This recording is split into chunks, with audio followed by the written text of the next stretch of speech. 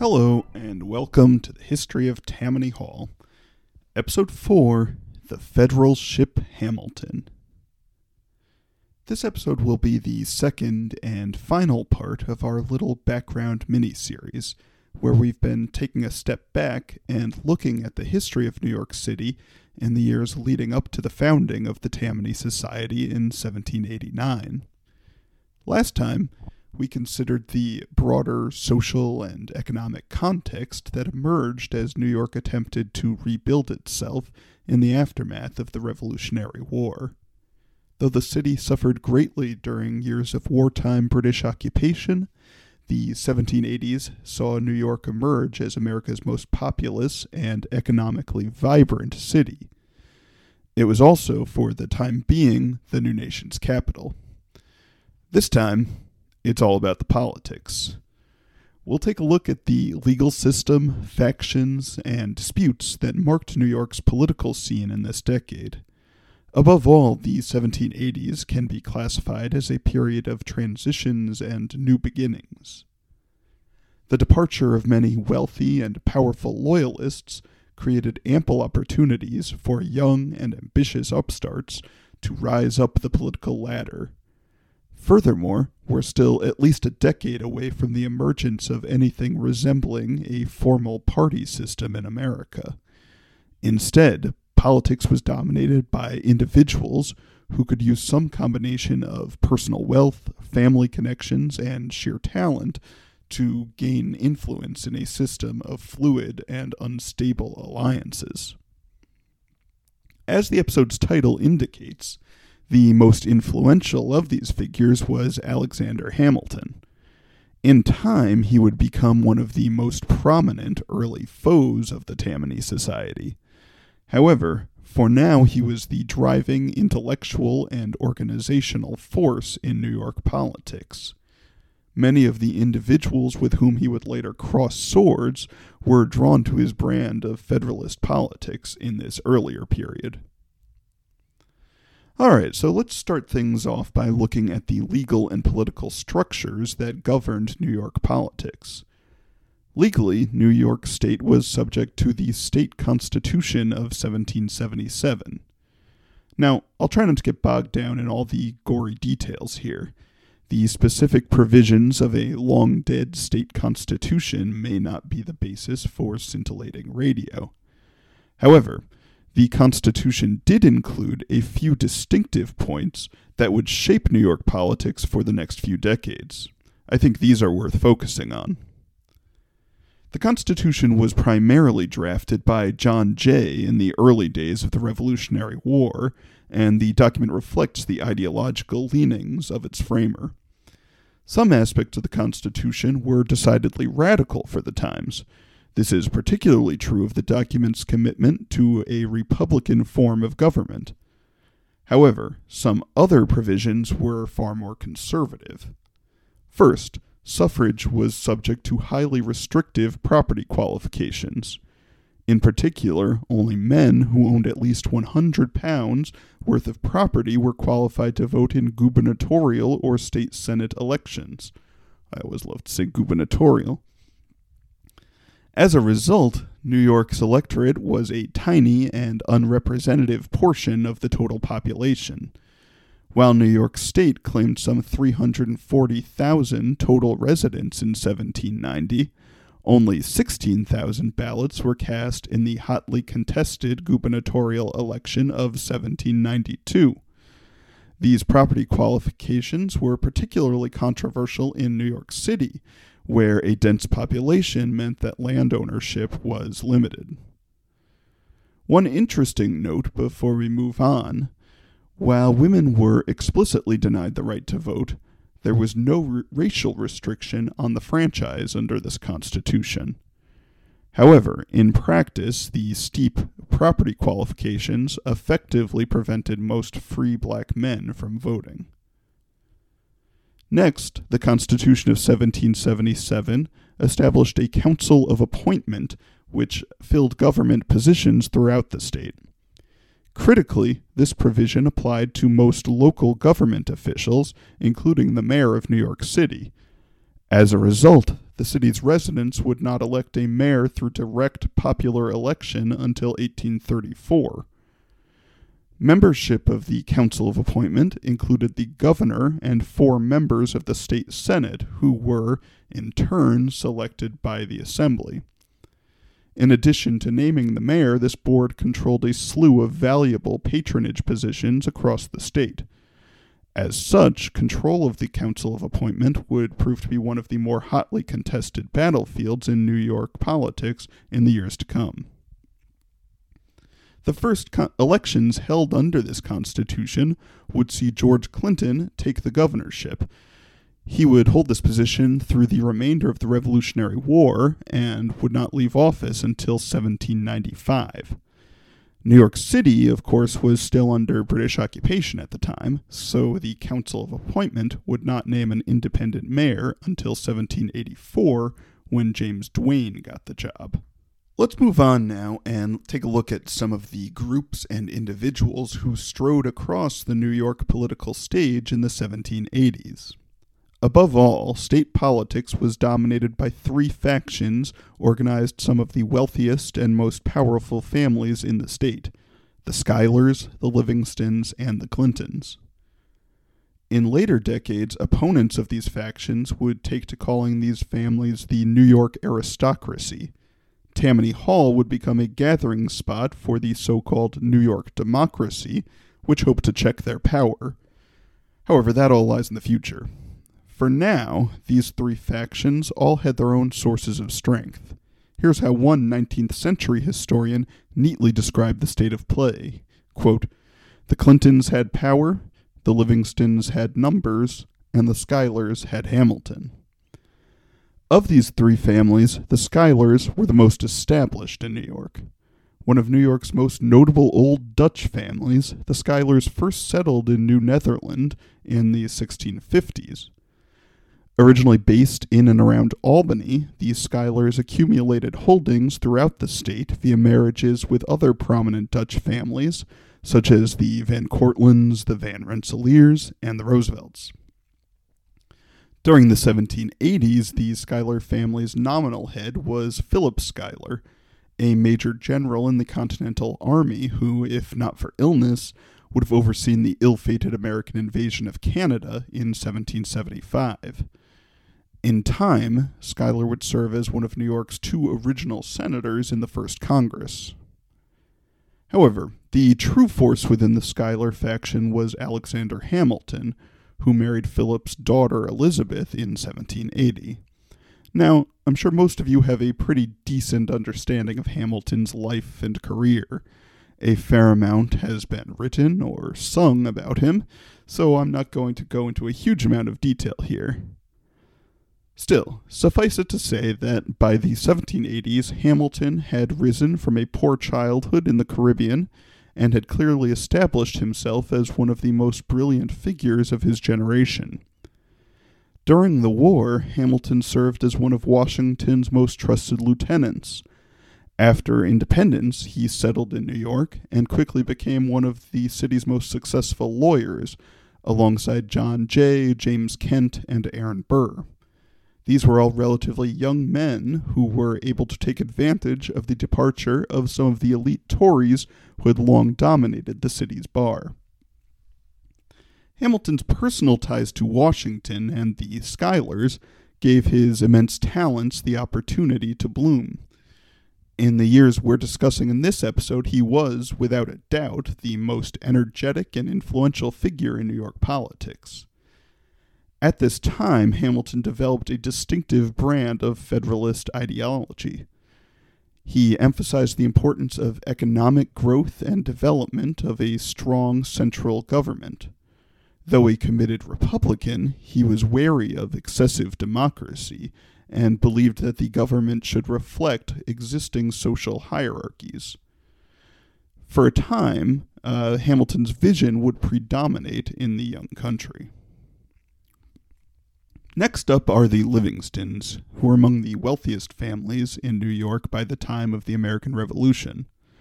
After emigrating from the town of Ancram in Scotland in the 1670s, the Livingstons received a royal charter for a massive grant of 160,000 acres in today's Dutchess and Columbia counties.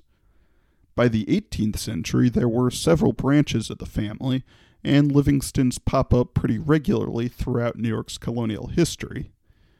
By the time of the Revolution, the Livingston faction was led by Robert Livingston, an advocate of independence and a member of the Continental Congress, where, in 1776, he served alongside Thomas Jefferson, John Adams, Ben Franklin, and Roger Sherman on the so-called Committee of Five, which was tasked with drafting the Declaration of Independence.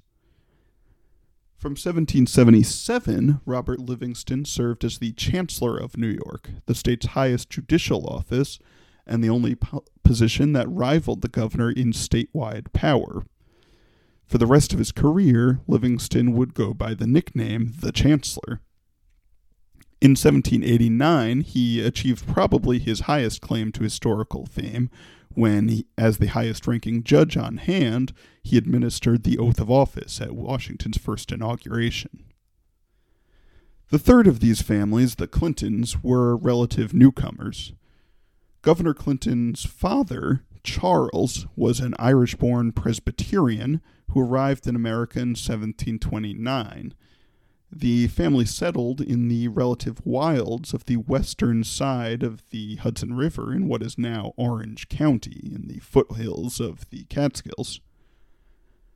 Charles Clinton would gain some local prominence as a landowner and surveyor. However, his son George was really responsible for his family's rise as a political force. Clinton first made a name for himself as a young lawyer and an ardent critic of British rule in the 1760s and 70s. I guess you could say that George Clinton did not find Parliament to be particularly funkadelic. Sorry for that. When war broke out, Clinton was commissioned as a brigadier general in the New York State Militia, and he used his position as a springboard for a successful run in the governor's race of 1777. Throughout his career, Clinton struck a populist tone. He cultivated an earthy, plain-spoken manner and positioned himself as the voice of the small landowners and tenant farmers of the upper Hudson Valley. As we noted in the last episode, these communities were the true backbone of New York State's population at this time. Clinton's continued popularity with this group ensured that he would be reelected as governor 5 times through the 1780s and 90s. To his rivals, however, Clinton would always be a new man and a rabble-rouser who lacked the good breeding necessary for such high office. Schuyler once commented that Clinton's, quote, family and connections do not entitle him to so distinguished a predominance. Robert Livingston, for his part, dismissed Clinton's supporters as, quote, unimproved by education and unrefined by honor. That was my snobbish voice, in case you were wondering. Okay, so now we've introduced some of these key players, let's discuss a few of the major disputes and issues that roiled New York politics during the 1780s. First, a quick note. In general, I think it would be pretty anachronistic to try and position these 3 factions along something resembling today's left-right political spectrum. As a rule, people didn't really think that way. Ideological leanings could be fluid, and they often took a back seat to personal self-interest. However, some broad points do emerge.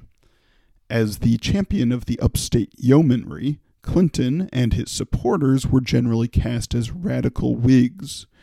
They favored a program of harsh penalties towards former Loyalists, and they jealously guarded the state's power that existed under the Articles of Confederation. The Schuyler faction, under Hamilton's aegis, came to represent the interests of New York's wealthy merchant and financial class. This led them to support the formation of a stronger federal government, which could impose a more unified and coherent economic system on the entire country. The Livingstons tended to shuttle somewhere back and forth between these two poles. Notably, there was not really any natural political home for New York City's middling sort.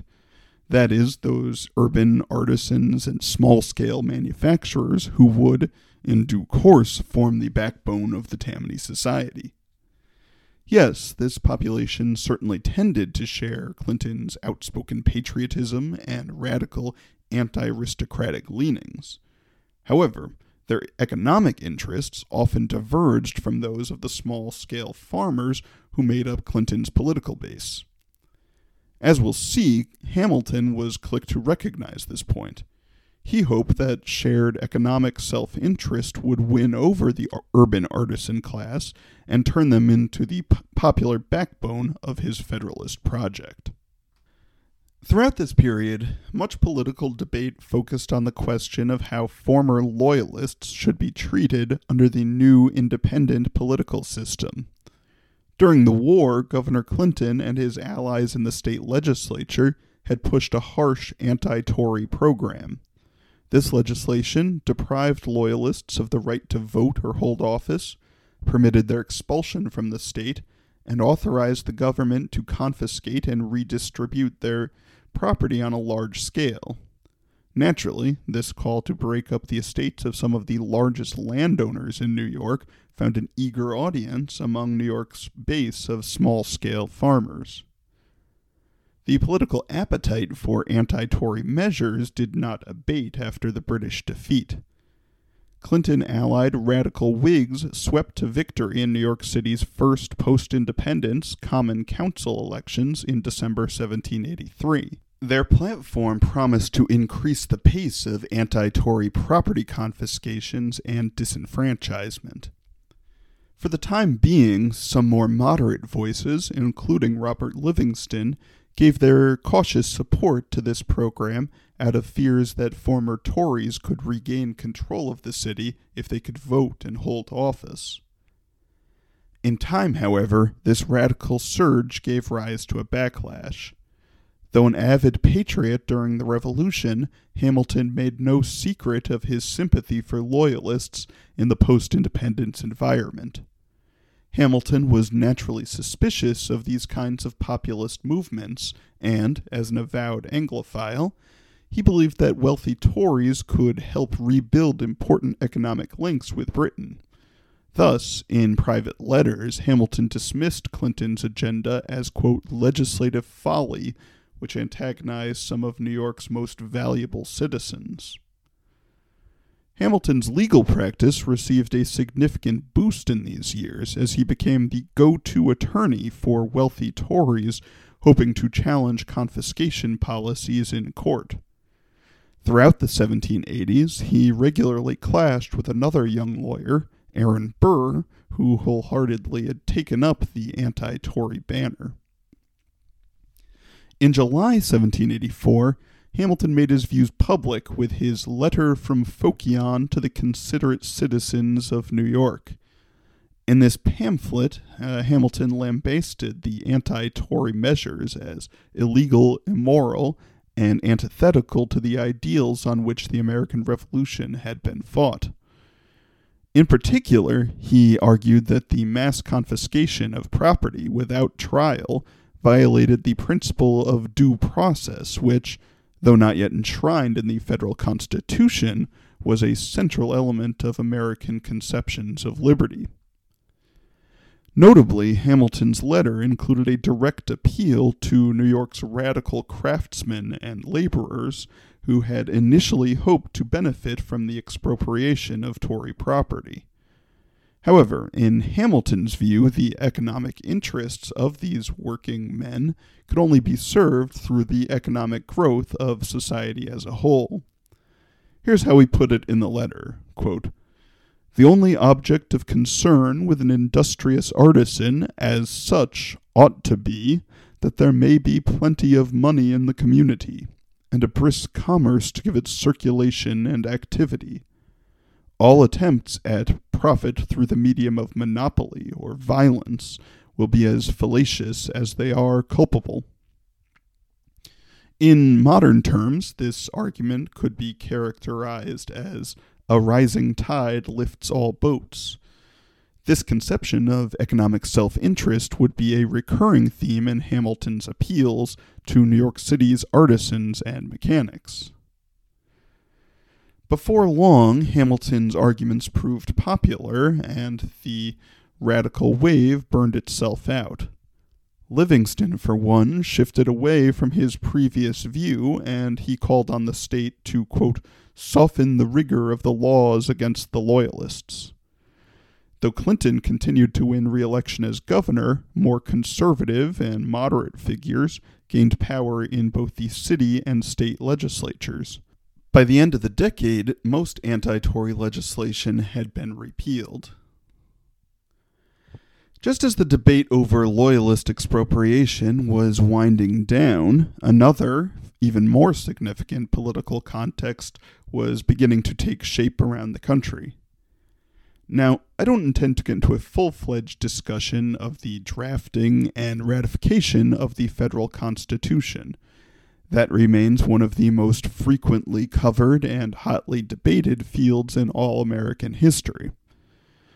Instead, I'd like to take a much narrower focus and consider how those debates took shape in New York State. In particular, let's look at how different groups and factions position themselves around the question of constitutional change. Once again, Alexander Hamilton was the critical figure.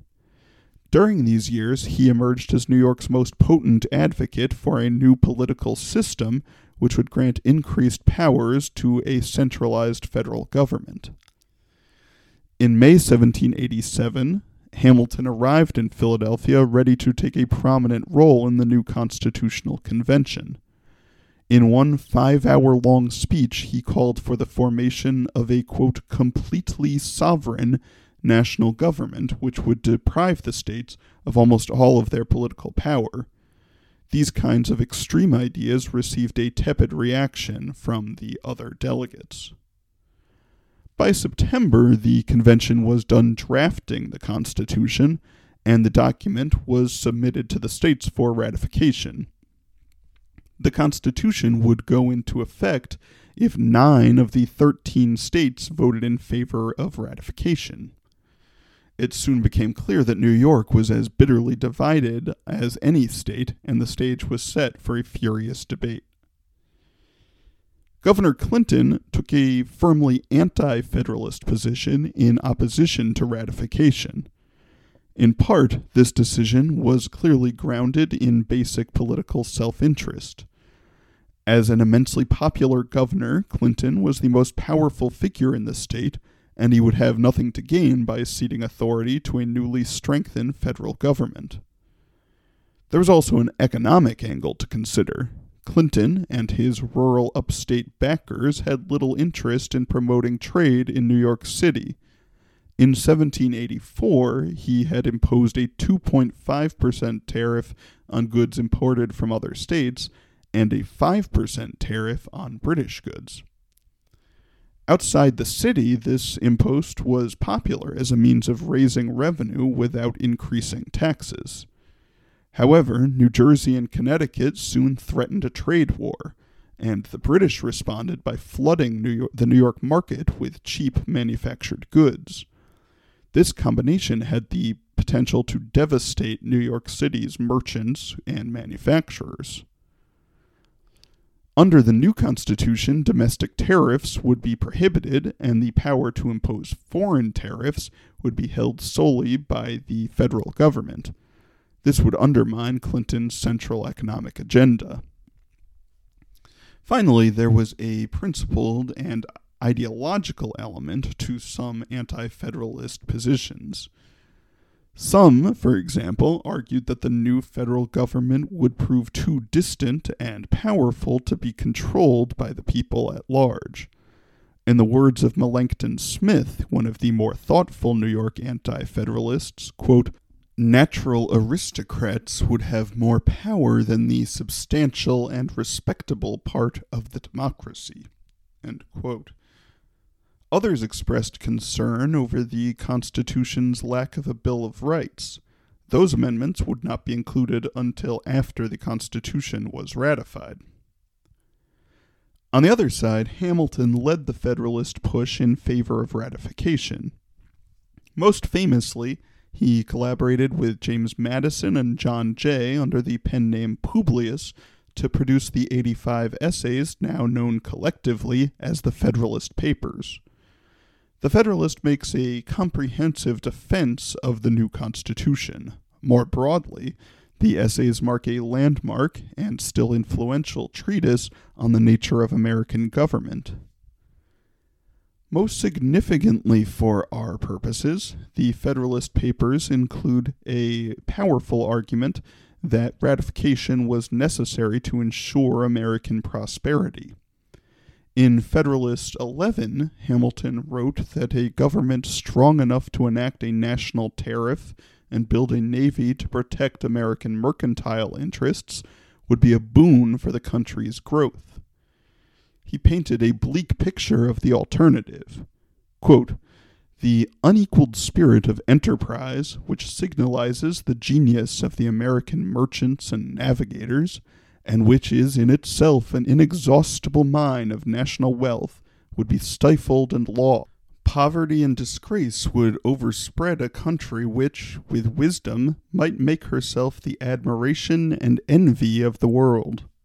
End quote.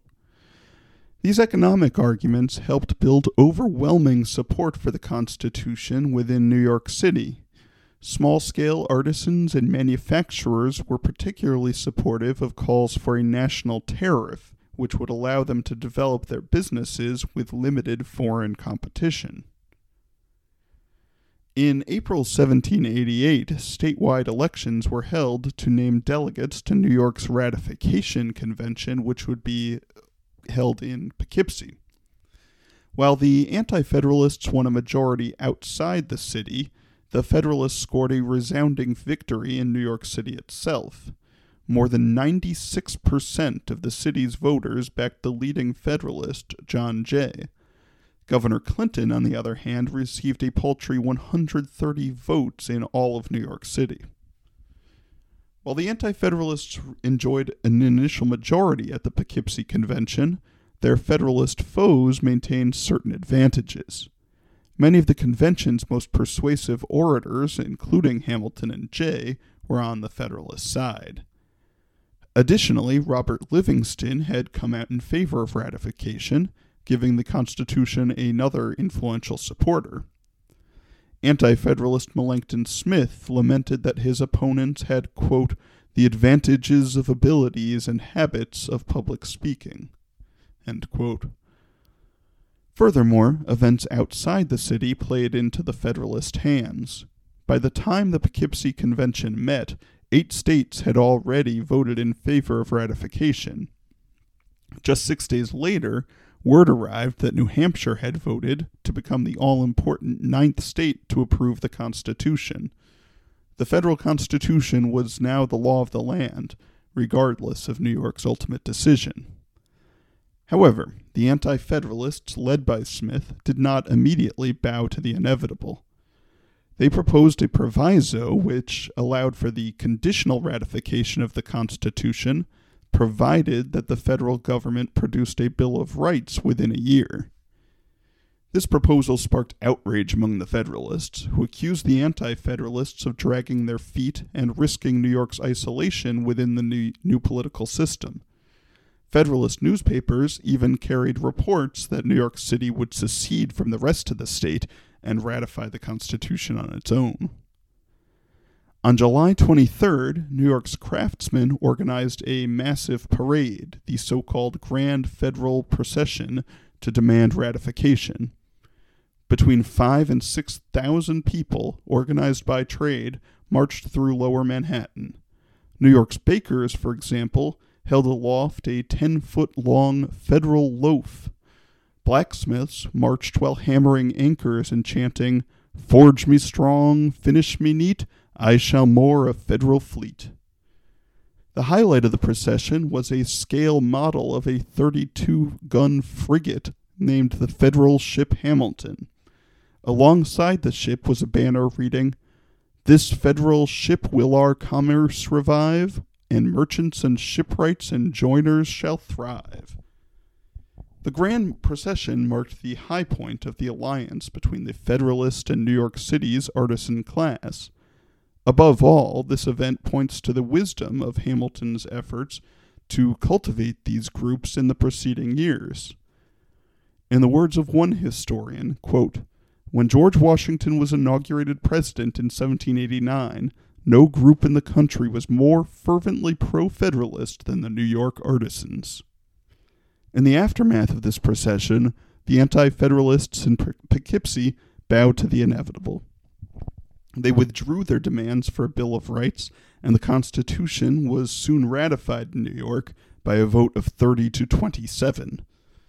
The stage was now set for New York's full participation in the federal political system. A new era was at hand. All right, I think that's plenty for now. I hope you've all enjoyed this little two-part mini-series on the background history of New York in the 1780s. Next time, I'm happy to say that we'll be returning to the history of the Tammany Society, and oh boy, will it be a humdinger. We'll be introducing the man who first recognized Tammany's potential as a political machine. That's right, it's time to get properly introduced to Aaron Burr. In the meantime, I'd love to hear from you. Please do get in touch via email at tammanyhallpodcast@gmail.com or on Twitter and Instagram at Tammany History. Also, it would be super if you could rate and review the show on iTunes. All right, then. Thank you, and best of luck to you.